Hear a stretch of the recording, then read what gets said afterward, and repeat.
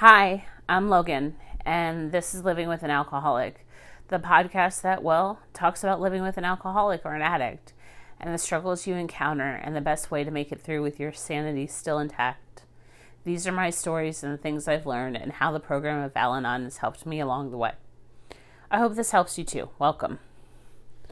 So I wasn't going to talk about this topic this week. I was going to talk about something else, but to be honest, it's so heavy on my mind, I might as well get it out there. And this is not going to be maybe the best episode, but at least I can get stuff off of my mind. I want to talk about grief, about loss in the program of Al-Anon. We don't talk about grief and loss in terms of just losing somebody to death, but losing somebody to the disease of alcoholism, or losing something that we love, or losing ourselves. We don't grieve those losses.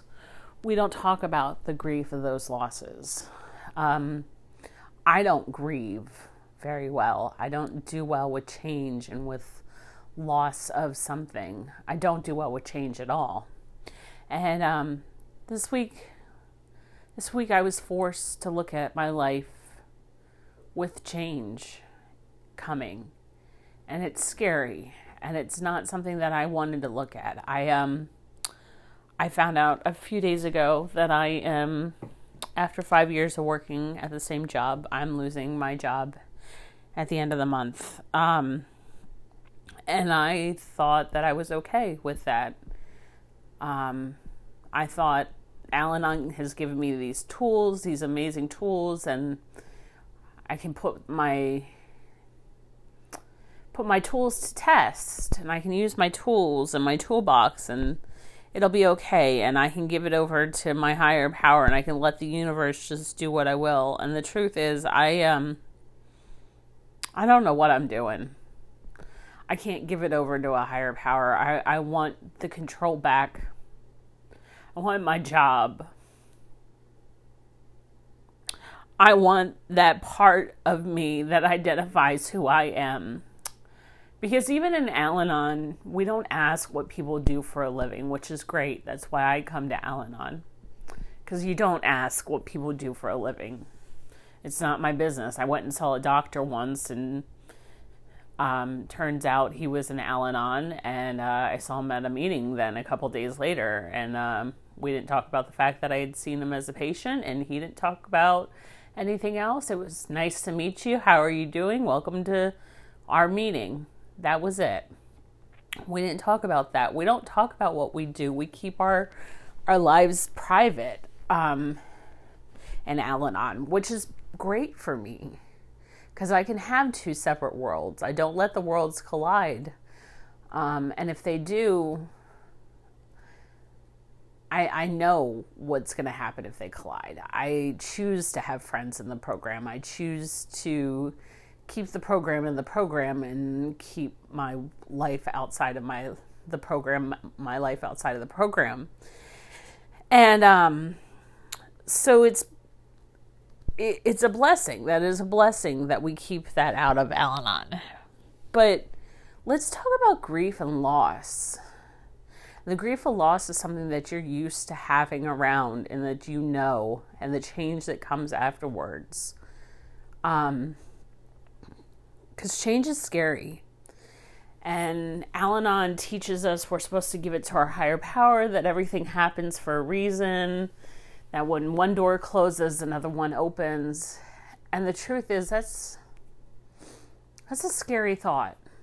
It's a scary thought to think when one door closes, another one opens. Because what if that door doesn't open? What if it's a door that you don't want to walk into? You don't realize how much you want to be in control of the situation, how much you want to be in control of what's going to happen. I worked 5 years for this job. I thought I would retire working for this job. I made friends. I did a damn good job.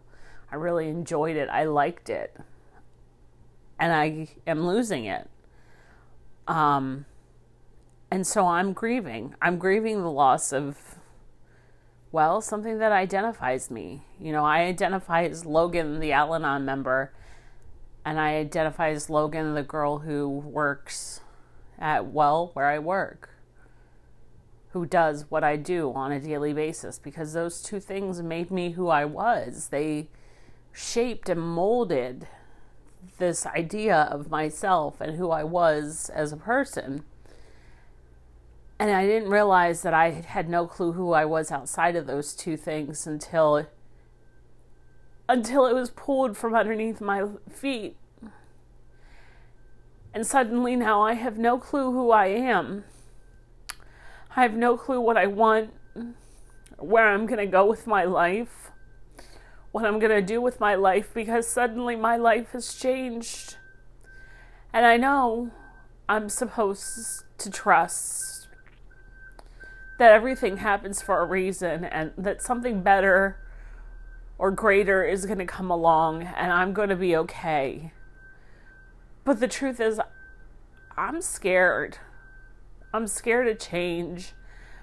I'm scared because I don't know what's going to happen, and I'm afraid. I'm just plain old afraid. I'm afraid of a new door opening. I'm afraid of all that, and I have lost myself, and that is something I didn't realize. I had put so much value into who I was as a worker. I didn't remember what I liked to do outside of work or Al-Anon, and now suddenly I'm faced with that again. I'm faced with, what do I really want out of life? That question that all of us at some point are faced with. And when you struggle with the disease of alcoholism and the effects of the disease of addiction and alcoholism, you don't know what you like. You don't know where you want to go with life. You don't know what you want out of life because you spend so much time pleasing everybody else and agreeing to what everybody else wants just so everybody's happy, because you don't want to rock that boat.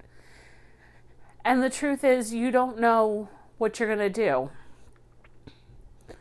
when it's just you. Because who are you without pleasing everybody else? Who are you without making everybody else happy? Who are you really? Do you even know anymore? I don't know who I am without that job. And if I lost Al-Anon today, I'd be really lost.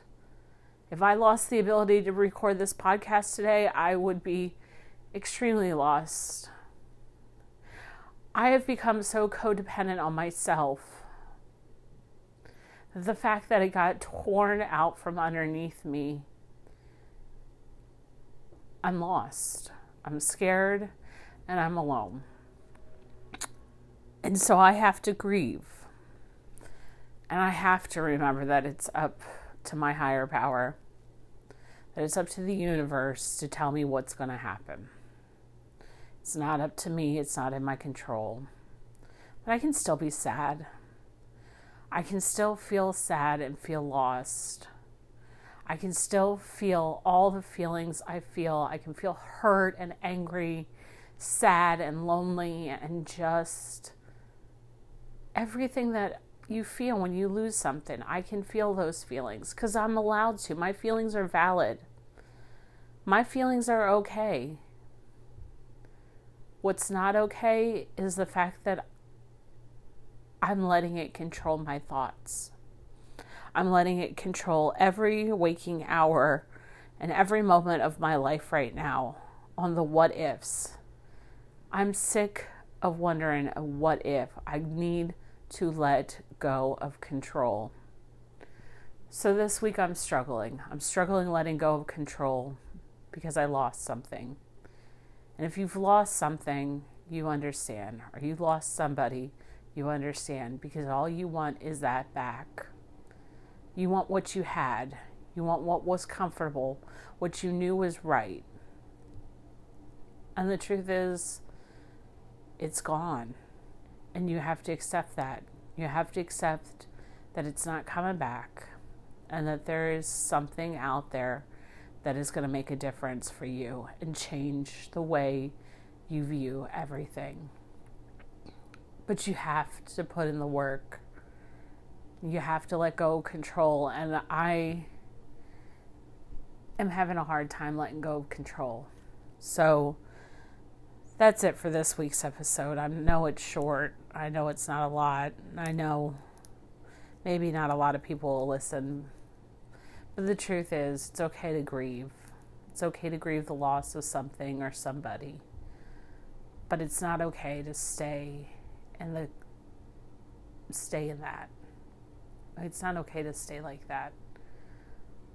Start moving forward. Take baby steps. One foot in front of the other. One tiny little step at a time. And know that you're not in control and that something better will happen. It just will take time. With that, next week will be a different episode. It'll be a little more polished, a little more together. But keep coming back.